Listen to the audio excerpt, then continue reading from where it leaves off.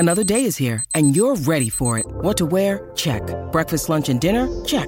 Planning for what's next and how to save for it? That's where Bank of America can help. For your financial to-dos, Bank of America has experts ready to help get you closer to your goals. Get started at one of our local financial centers or 24/7 in our mobile banking app. Find a location near you at bankofamerica.com/talktous. What would you like the power to do? Mobile banking requires downloading the app and is only available for select devices. Message and data rates may apply. Bank of America N.A., member FDIC. Hello and welcome to the Transfer Window, the podcast that brings you the news before it becomes news, as well as insight and analysis into everything you're talking about in the game of football. Big podcast for you today. News on Kylian Mbappe and his intentions regarding a move next summer, as well as the movements of one of Europe's and possibly the most effective sporting director of the past few years. Of course, we have to talk about Harry, and of course, all the latest news in the window as it closes as we are recording.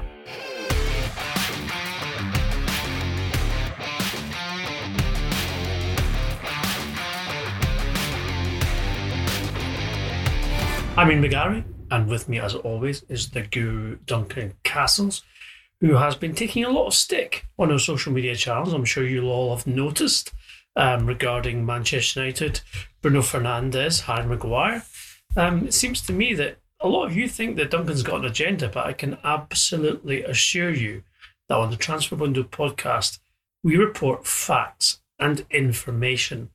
Duncan, I hope you're not feeling too bruised after the last 2 or 3 days. Feeling fine, yeah. No, the only agenda is to report accurately. Indeed. That is our agenda, that is our mission statement.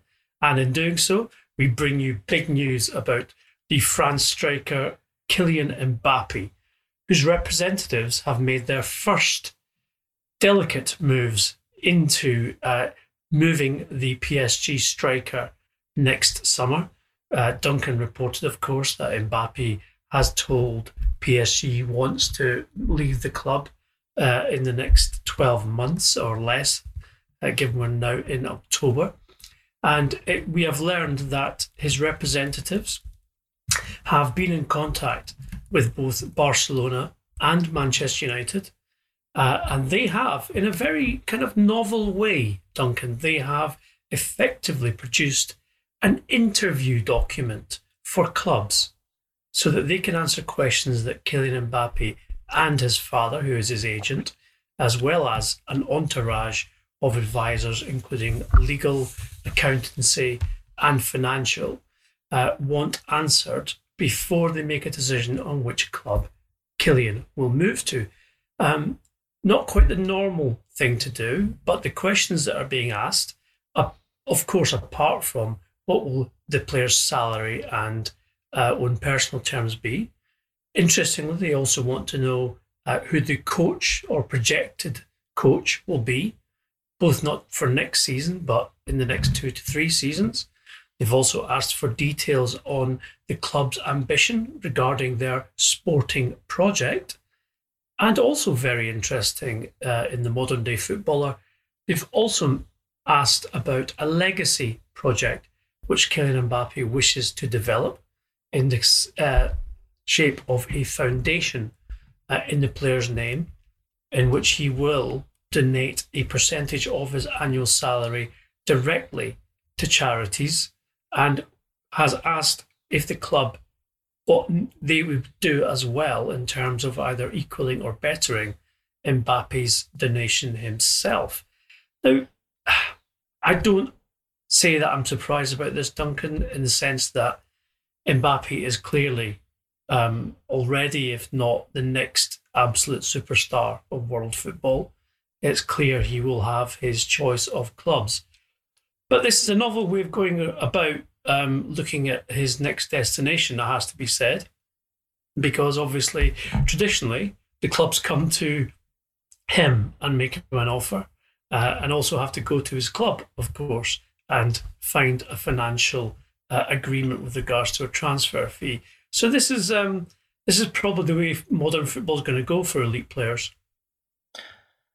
Look, this doesn't surprise me at all. It was 1 month ago that we reported that Mbappe had informed Paris Saint-Germain that he intended to leave the club at the end of this season, when his contract will be down to 1 year. So essentially saying to them, if you want to get a transfer fee for me, this is your opportunity next summer. I intend to go. If you don't let me go next summer, I will leave as a free agent in a year's time. He has, as we said on that podcast and other podcasts, he's been very strategic about his career. He had the opportunity to choose between some of the biggest clubs in the world when he moved to Paris Saint-Germain. He had offers on the table from Real Madrid, Manchester City, and PSG. He had agreed to go to Real Madrid. He decided to step away from that move because he learned that Cristiano Ronaldo might be leaving that summer, and he didn't want to come into Real Madrid and be perceived as the direct replacement for Cristiano Ronaldo because of the pressures that would place upon him and the way in which it might hamper his career development. One of the advantages of going to PSG was Neymar was arriving the same summer, so the focus of attention would be on him. Another was that he got to stay in a league where he already knew how to play and already knew how to succeed in. Long-term planning, strategic planning has been very much part of his career from a very early age. And if you step back and look at the process that he intends to go through, which is move to one of the top clubs in Europe. And we told you on the podcast that clubs he were interested in included Manchester United, Liverpool, Barcelona, and Real Madrid. Then this is a sensible way of doing it because you know all of those clubs will be interested in signing you. He is a generational talent. The perception in football is he is the man who's going to succeed Messi, Cristiano Ronaldo as the best player in the world. Therefore, these clubs will want to sign him. So he's in a position of strength where he can say, actually, I've got questions about you. Do you suit what I need in my next employer? Who's the coach going to be? What is your strategic plan? As well as all the stuff which are standard parts of negotiation. How much are you going to pay me? How those deals are going to be structured? What the bonus structure will be? Release clauses in contract, etc. It fits with the way Mbappe has worked so far, and it's an entirely intelligent way to work when you have the leverage he has in the market. And it's no coincidence he's leaving it to next summer when his contract's down to 1 year, because as I say, that gives Paris the ability to get some compensation for him, but allows him close to the maximum in terms of choosing his next club and getting the salary and the conditions he wants there. Interesting, Duncan, as well, that Manchester United have already been contacted about this. Only problem I see with that is that they don't seem to do any business until the last day of transfer window deadline. So even if they've got 10 months probably about 8 months to get this deal done, if they want to do it, maybe they will still be haggling over, how many packets of crisps Kylian Mbappe might want as part of his deal on the last day. Well, it'll be interesting to see how they answer questions about the coaching and the direction of the club, and whether their answers are sufficient to convince Mbappe that they are the best option in the market at the moment. You'd have to think that someone who's being as strategic about his career as Mbappe has been, when given the option between these elite clubs in football, is not going to say Manchester United is the right one for me in the condition Manchester United are in at present. I just wonder though, Duncan, you mentioned 4 clubs: Barcelona, Madrid, Liverpool, Manchester United. Why are we not including Manchester City in this conversation? Clearly, with Sergio Aguero approaching the end of his career and the end of his contract next summer, with Manchester City's wealth and resources, that they would not be included in the conversation as yet, because our information so far is that certainly Manchester United, certainly Barcelona, and we believe Liverpool and Real Madrid will all be given this same questionnaire, if you like, from Mbappe's representatives regarding what he needs to have satisfied regarding his next move. But no mention of Manchester City. It just seems slightly odd. Okay, I'd fully expect Manchester City to be involved and interested. It's obvious that they have to improve at striker because Sergio Aguero's time is coming to an end. And they haven't been happy with Gabriel Jesus. As we reported previously, they were ready to sell Jesus last summer to Borussia Dortmund, but the player refused to move. They were very interested and had Jesus gone, would have further pursued their attempt to get Jean-Felix from Benfica, who went to Atletico instead. What I reported on that podcast in September was that the 4 clubs that had been mentioned by Kylian Mbappe as clubs he was interested in going to, and I think Liverpool are very prominent here, and obviously he has been very public in his praise for Jurgen Klopp and for Liverpool and the way they play football. It's no secret that he admires that team. But yeah, I would fully expect Manchester City to be involved in this conversation. Maybe they have to contact Kylian's father and ask to have the questionnaire sent to them. I suppose I was kind of being a bit kind of mischievous there and asking a leading question, one which we probably won't get into today. And that is, maybe it's because Manchester City can't answer one of the key questions right now, and that is who will be the coach next year. More on that to come on the Transfer Window podcast, of course, as we get into the season.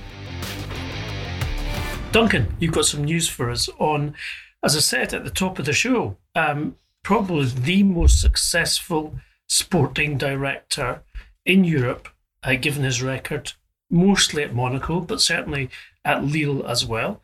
Luis Campos is having a bit of trouble in terms of being in a bit of conflict with his current club, and may well leave Lille and therefore be available, making him, I would have thought, a very attractive prospect for any club in Europe, never mind in the Premier League.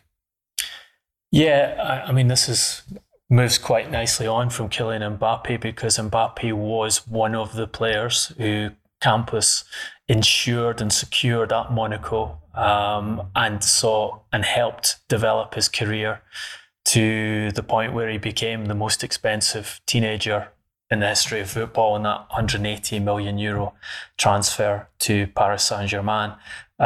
Just one of many players, young players in particular, that Campos has identified at Monaco in that case, and then subsequently in 3 seasons at Lille, put into the first team, saw their value increase dramatically, and sold to the more powerful clubs in Europe.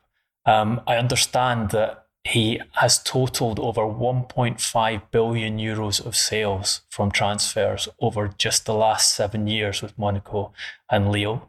Lille in those 3 seasons have gone from 17th to 2nd in Ligue 1 into the Champions League place that season. And then last season, with the COVID curtailed season, they finished at 4th, so got European football again.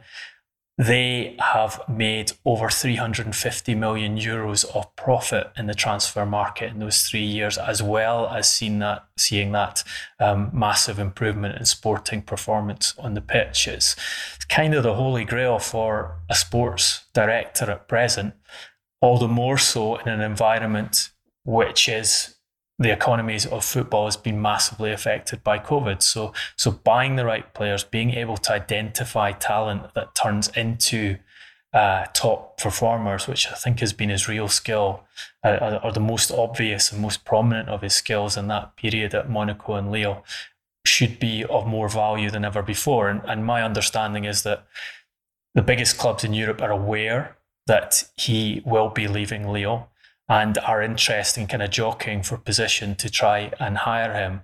I think there's one offer on the table already from AS Roma, but other more powerful clubs, I think, also have a strong interest in him.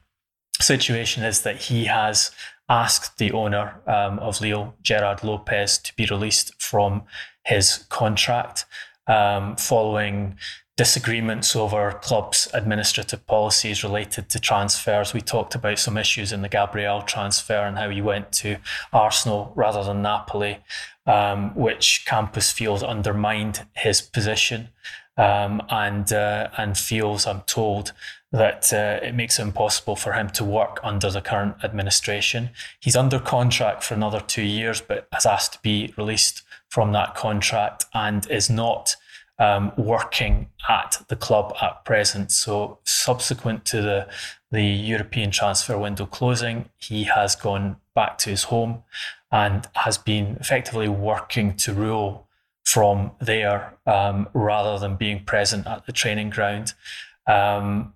Lopez, I'm told, wants compensation for his exit, which seems quite demanding on his part, given how much money Campos has made him and the club through transfers during that 3-year period.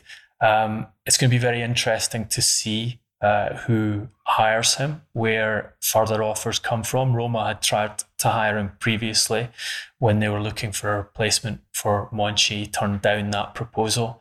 I think he will be pretty selective about the club he goes to. He'll want somewhere where it is possible, where he has the resource to succeed, where he can use his skills properly and have a degree of control over which players come in, how long they stay for, and where they are moved to.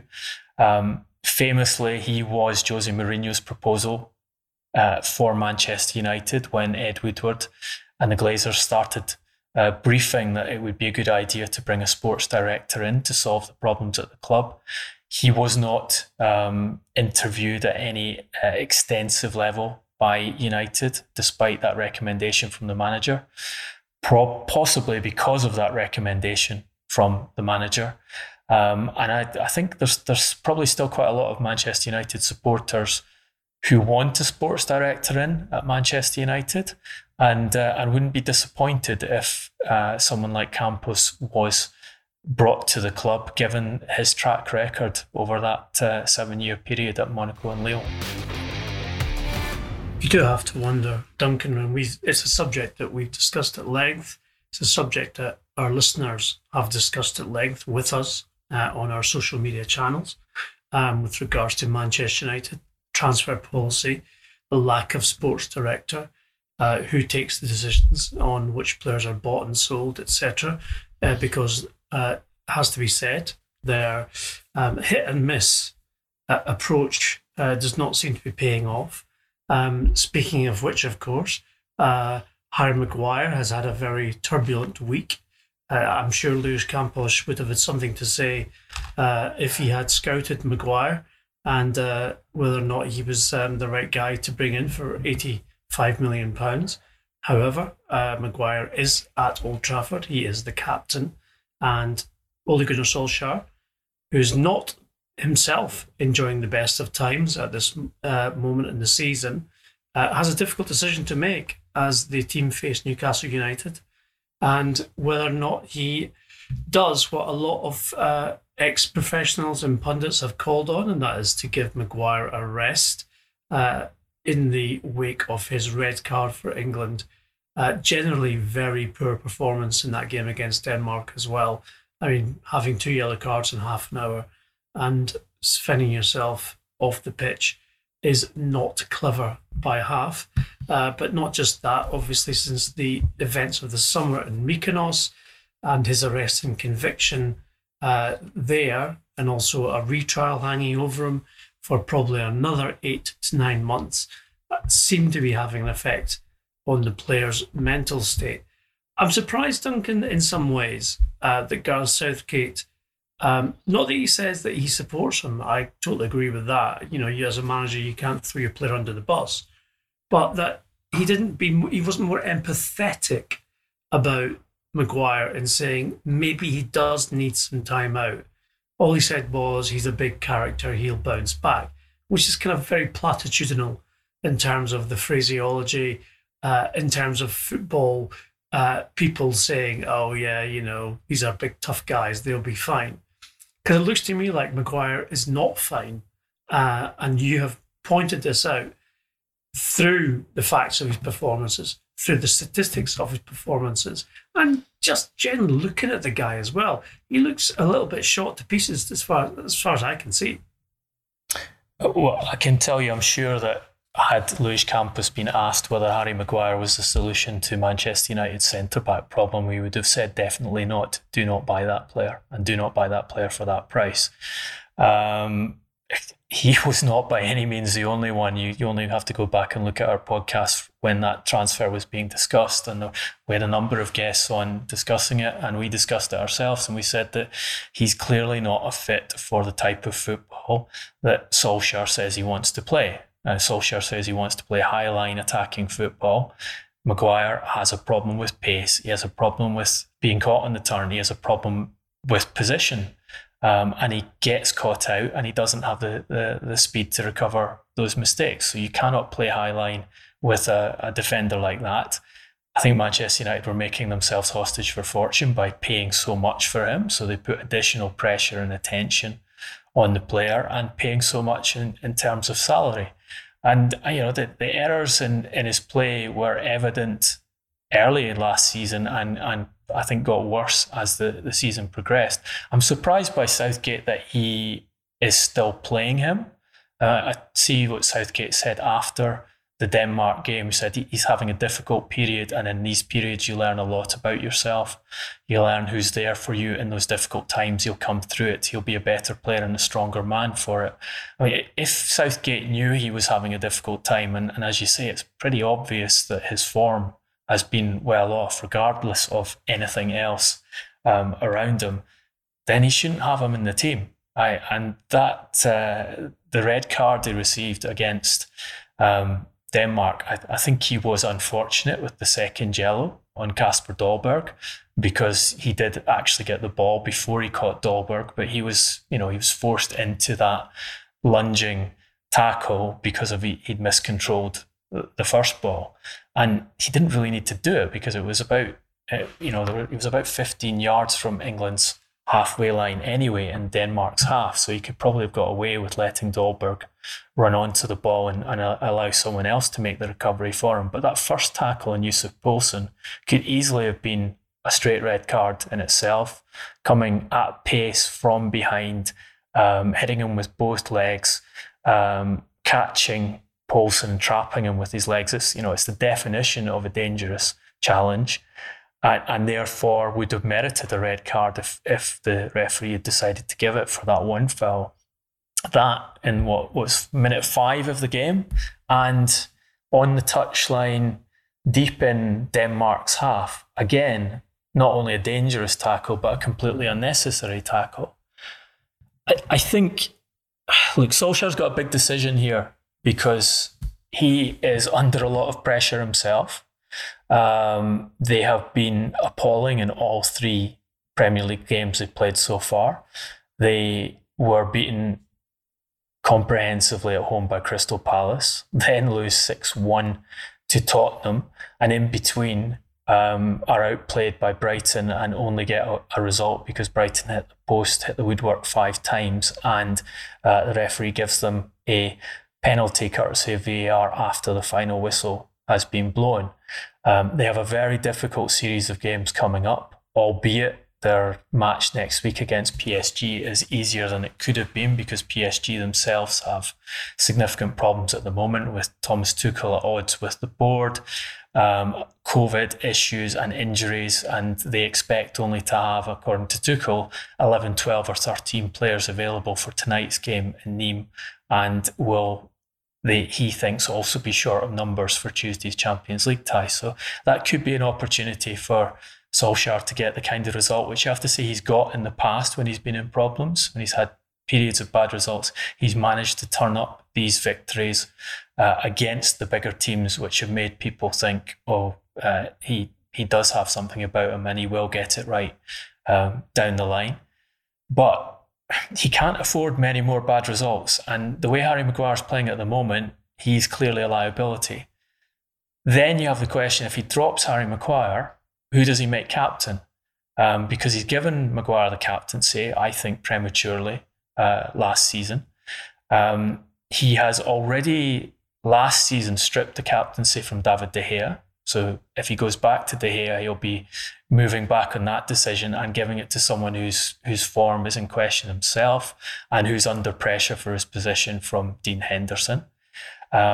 Paul Pogba would be an option, but last season, again, he had the option to make Pogba captain. He decided not only to make Pogba play a League Cup tie against Rochdale, but make a teenager making one of his first competitive starts for the club, Axel Tuanzebe, captain in his place. And we saw the performance he got from Pogba as a result of that. And I think damaged his relationship with Pogba there.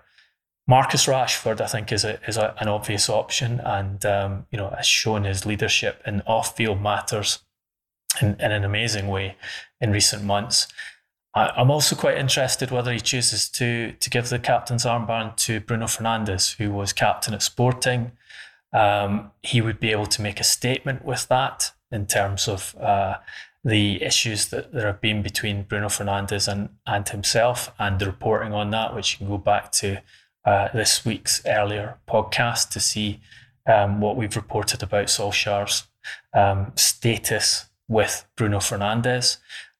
He praised Bruno Fernandes for speaking out after the Portugal game about his relationship with Solskjaer, and I can tell you that happened after Solskjaer talked to Fernandes before the match, and I'm told by a source that Bruno Fernandes was attempting to clear up his mess in making that interview, which he requested the Portuguese TV to ask him about his relationship with Solskjaer before that game. So there's an opportunity there for Solskjaer to kind of make a statement and say, look, my relationship with Bruno Fernandes is so good, I'm giving him the captaincy.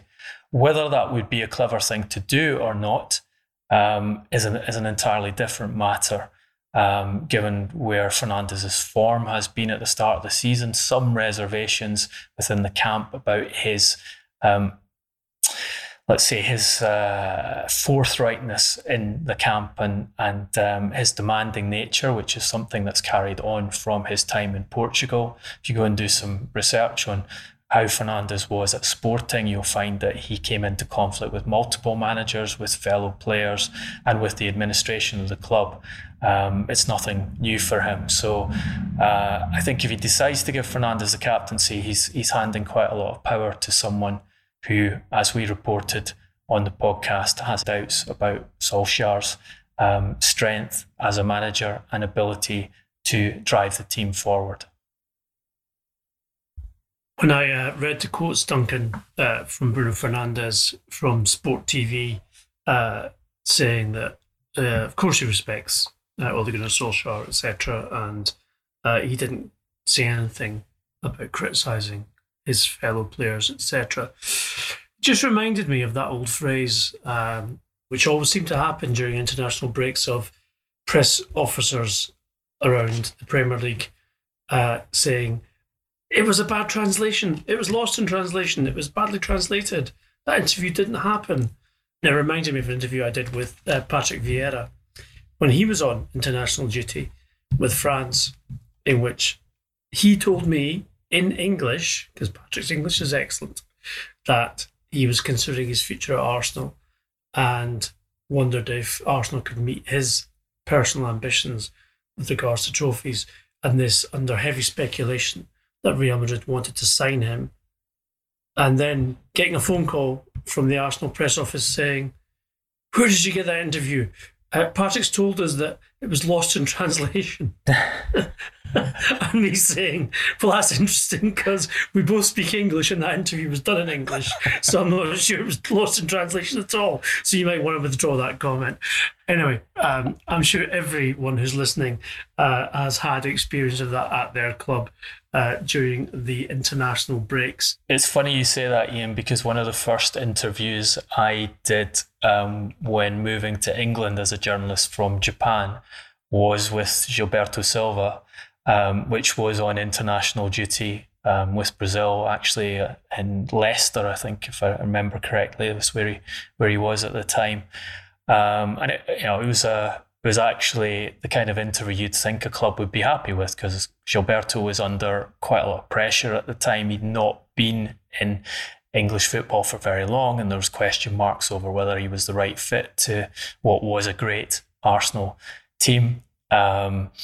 and we discussed it, and I think it was essentially a very positive interview, explaining the adaptation process and his confidence that things would go well, which he was obviously fully entitled to hold and demonstrated in the years going forward. But I also got a phone call from Arsenal asking how had I got that interview and why hadn't I requested their permission to interview the player. And I'd just come back from 3 years in Japan where you had access to every single player at every club after every match in a mix zone. If you wanted to speak to a player, you went up to the player, said hello, and asked it if he was happy to talk to you.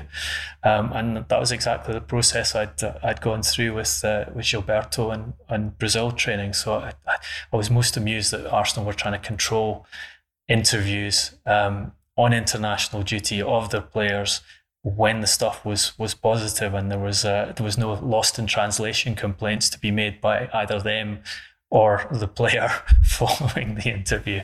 But that was Arsenal's way, and I think probably still is Arsenal's way. Well, our Amanda, much missed and certainly not forgotten. That's the Arsenal head of media at that time, and we do love her despite her matronesque type approach to calling journalists up after the interview has been done.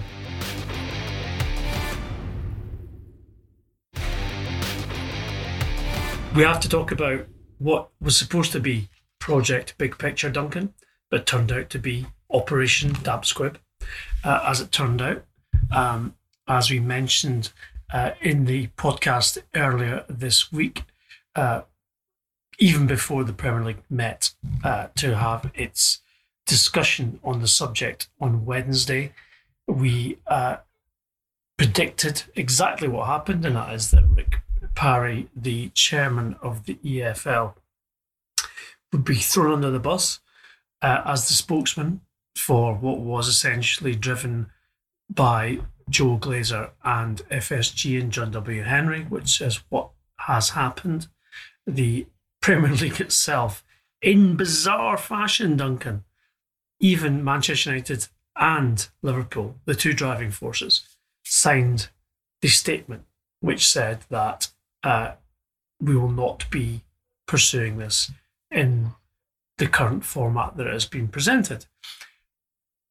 Some people are claiming a victory for Manchester United and for Liverpool in that the proposal they made and drafted have now been certainly incorporated into, in principle, a review of English football at all levels, in terms of the league, that is, the 92 clubs, and will go forward in the next weeks and months with regards to changing structures, finances, and governance, as well as the issues of broadcast payments and the money which is distributed amongst each of the leagues and the individual clubs.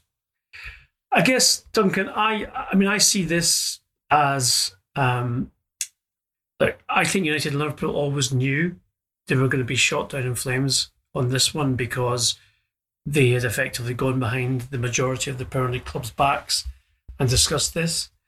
I think what was interesting, and maybe an interesting sideline, was the FA were involved as well.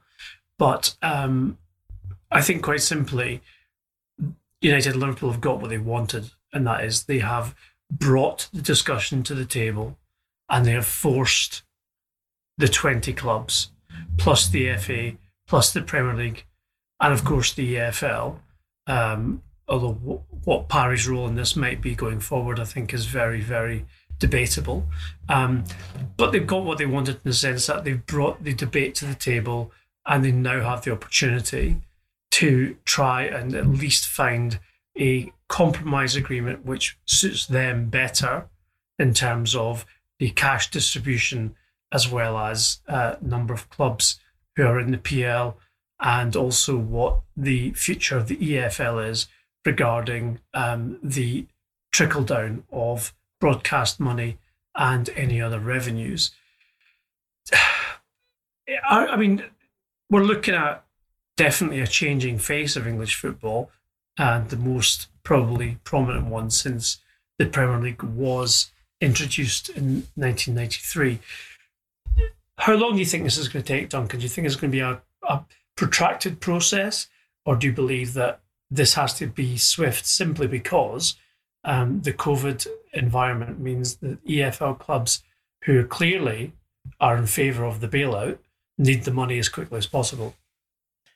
From what I understand, it needs to be swift in terms of getting some money from the Premier League to the EFL. I think we said on Tuesday's podcast that the best proposal prior to this big picture leak from the Premier League had been for £40 million of immediate cash, with a total of £160 million, but the rest of it being comprised of loans, which the EFL were not happy with, did not feel was sufficient, and were much more attracted to the £250 million figure that Rick Parry,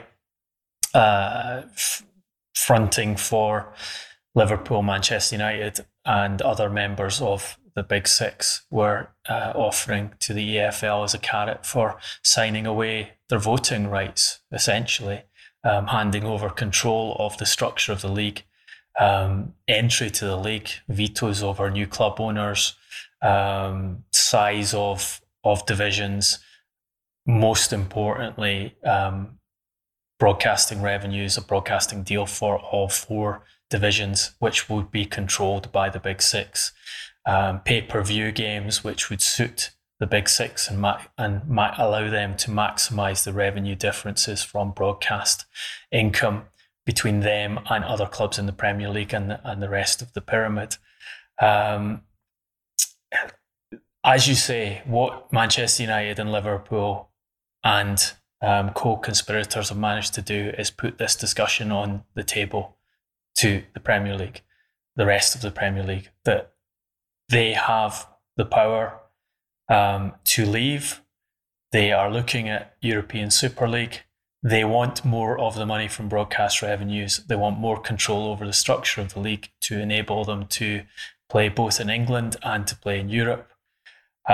Things have got to change.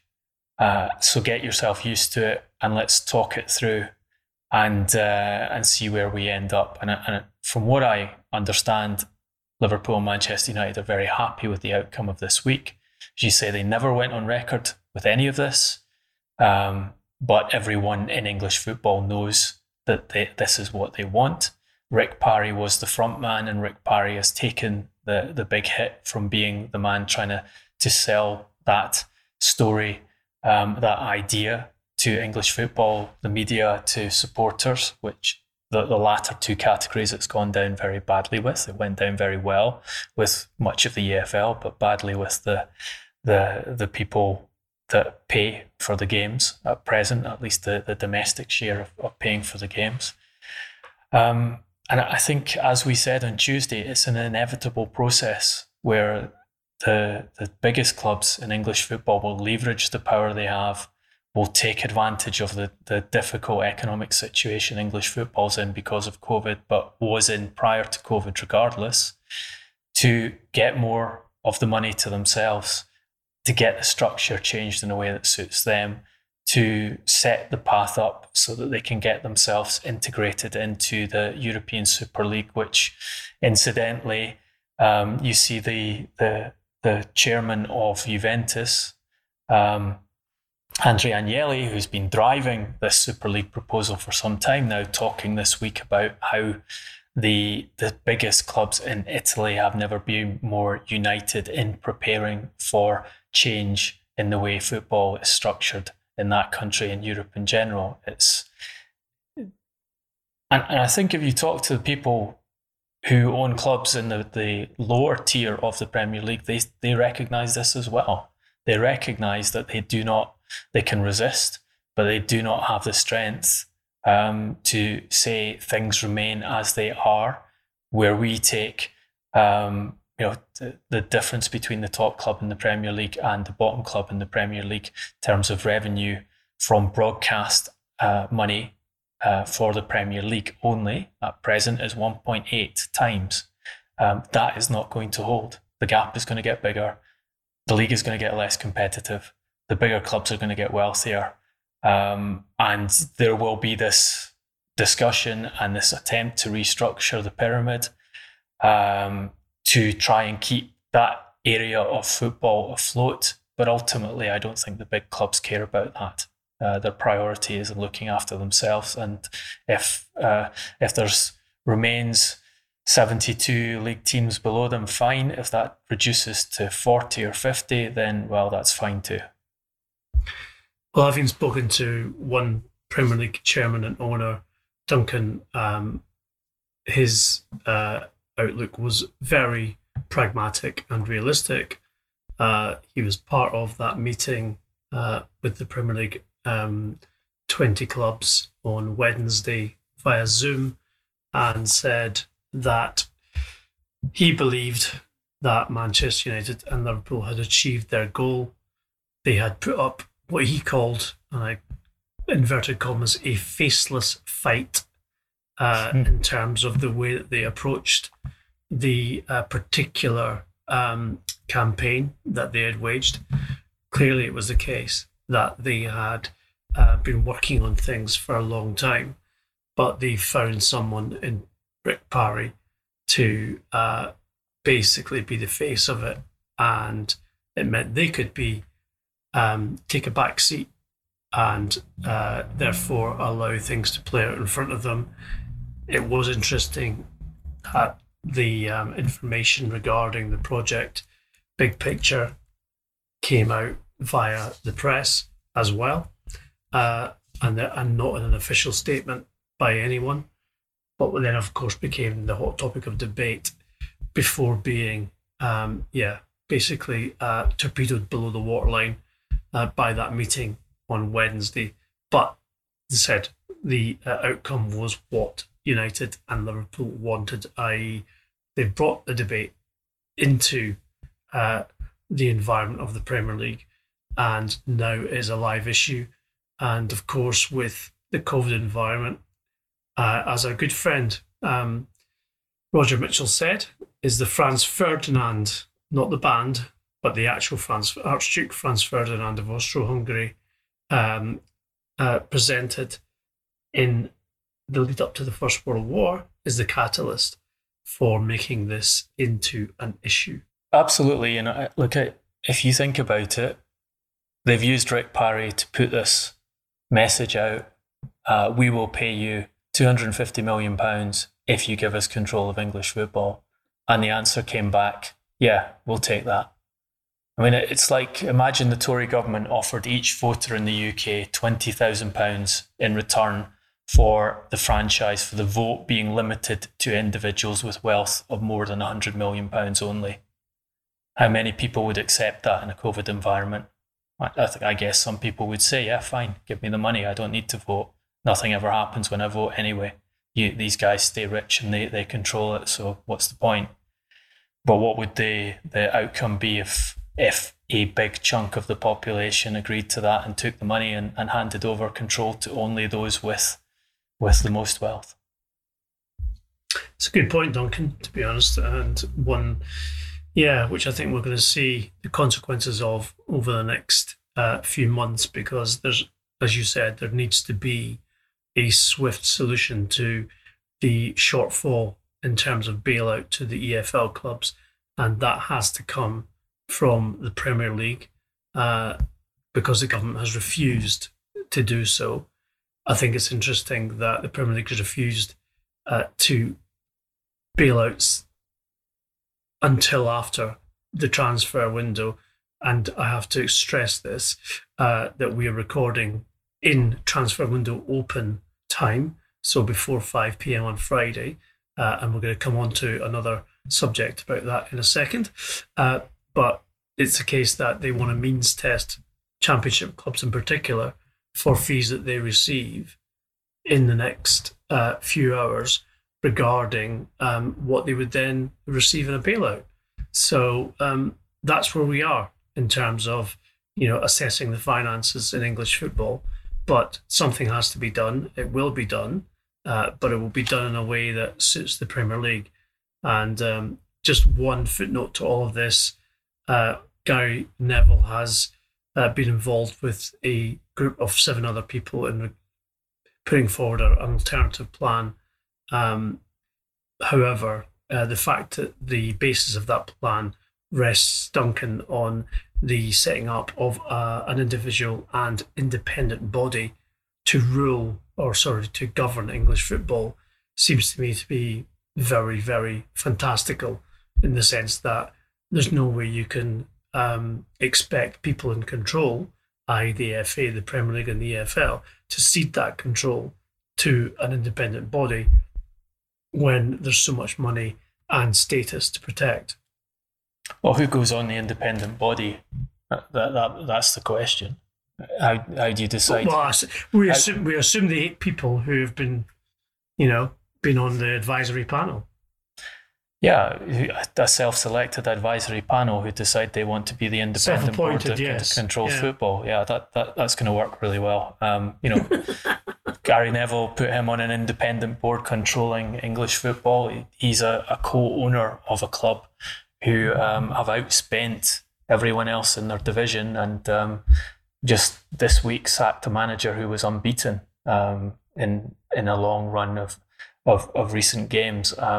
And obviously has a very, very strong interest in the success of one particular English club. I think there's quite a few people commenting on the idea that Gary Neville should be involved in controlling the direction of English football by saying he's not the most independent individual around. And certainly when he was in a position to control the direction of English football on the pitch, i.e. as an assistant manager to the England national team, he didn't exactly cover himself in glory in that position.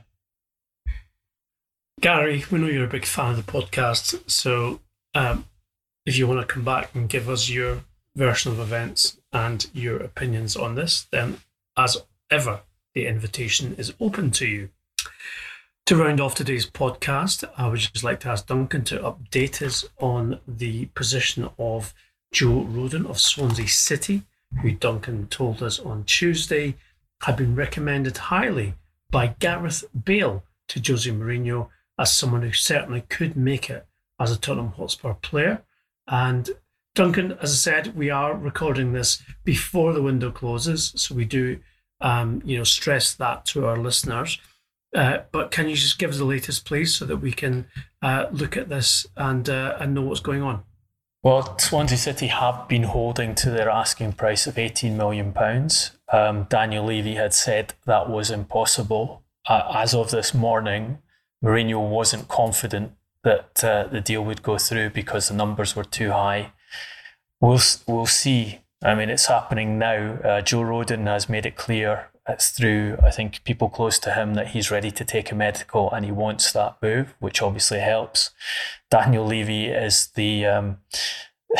has a long history of taking deals to the wire and using whatever leverage he can to get the best out of a deal. I think in this situation where you have a player who wants to come and you have a club in the Championship who have dubious finances because of COVID, Daniel Levy will be rubbing his hands with glee and thinking, I can maybe get this through at the deadline and complete the squad build for Mourinho, which is one he is now very happy with. He wants that centre back, and he does need to improve the defence. But he's talked today about the attack he has as being the strongest, at least in terms of numbers, that he's ever had in his long managerial career. And talked in general about the window and saying, in my analysis of the team's needs and evolution, we were talking about different targets, but I never thought we would go as far as we did, especially because of the moment. And I can only praise what the board did for the team. And I think that reflects a degree of confidence from Mourinho, from the people around him and at Tottenham, that they are in a good place at the moment and have the chance to do something impressive in this English season and Europa League season. Well, everyone who knows us knows that we love a bit of leverage with 5 minutes to go of the transfer window deadline, and we are expecting some drama today, which of course we will update, report and bring you all the information in next week's podcasts. It is that time of the week where we award the Donkey. And this week, we could not look beyond Fenway Sports Group. And also, the fact it was John Lennon's birthday. So, in honour of John Lennon, and in dishonour of FSG, given Project Big Picture, we are naming this week's Donkey the FSG Award for Imagine All the People Living Their Lives in Peace. Clearly this is sarcastic and ironic, because what we're actually saying is FSG bared their teeth very much in terms of being venture capitalists in their involvement in Project Big Picture, defying the spirit of Shankly, and by that I mean both the group itself, the supporters group, as well as the great man himself, who was a committed socialist by effectively trying to stage a money and power grab in English football using Liverpool FC, who pride themselves on being a socialist club and being for the people. So when they say this means more, what they actually mean is more means more. Duncan, I'm going to open the golden envelope here.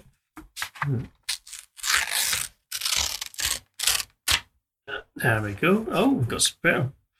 Oh, yeah, some good nominations here, Duncan. I think you might have a bit of a conundrum here to solve with regards to who gets the golden statuette. But first nomination is the FSG themselves. For the John Henry, if you want, let's take him as the figurehead for trying to trademark Liverpool, the city's name, in order to make more money for Liverpool Football Club, as well as, of course, the failed and embarrassing situation which arose when they tried to furlough club staff during the lockdown. Joe Glazer, or just let's say the Glazers in general, Duncan, for taking in excess of £1 billion out of Manchester United during their tenure at the club. And remember, we're talking here sarcastically about Imagine All the People. So these are things of great greed.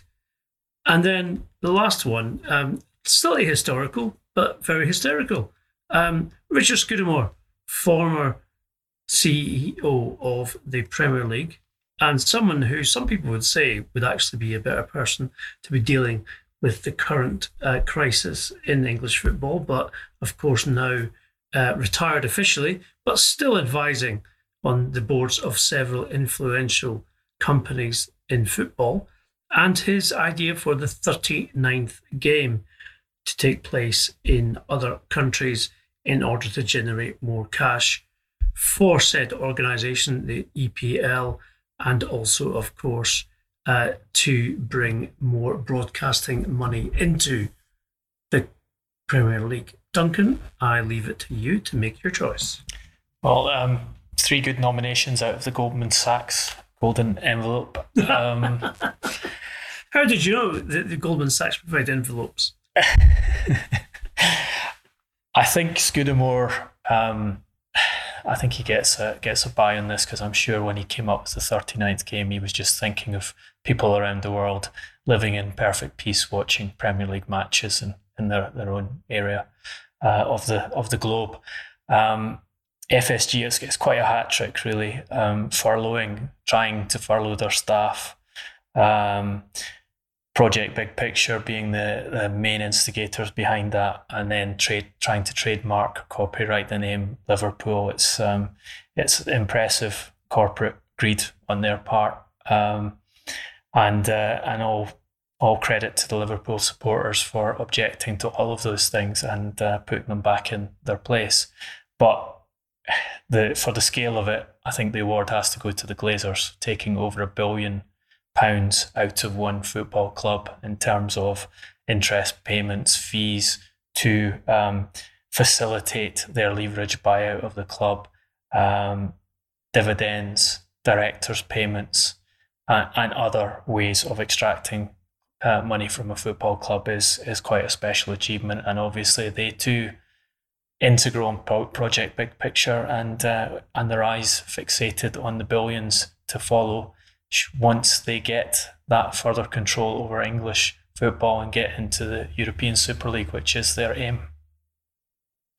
Joe Glazer, we will be packaging up your figure and we will be sending it to you for your mantelpiece. I'm sure it's going to take pride of place, since there are not very many trophies in the Manchester United trophy cabinet of late since you sacked Jose Mourinho. If you liked what you heard today on the transfer window, then please leave a 5-star review on iTunes. As you know, that expands our community. You could also subscribe to the Transfer Window podcast on YouTube. Please turn all notifications on and you will get every podcast as it's published. And please, of course, join the discussion with us both there and on @Transfer Podcast on Facebook, Instagram, and on Twitter. Personally, Duncan is on @DuncanCastles. I'm on Garbo SJ. Until next week, stay safe, be well, and thanks for listening.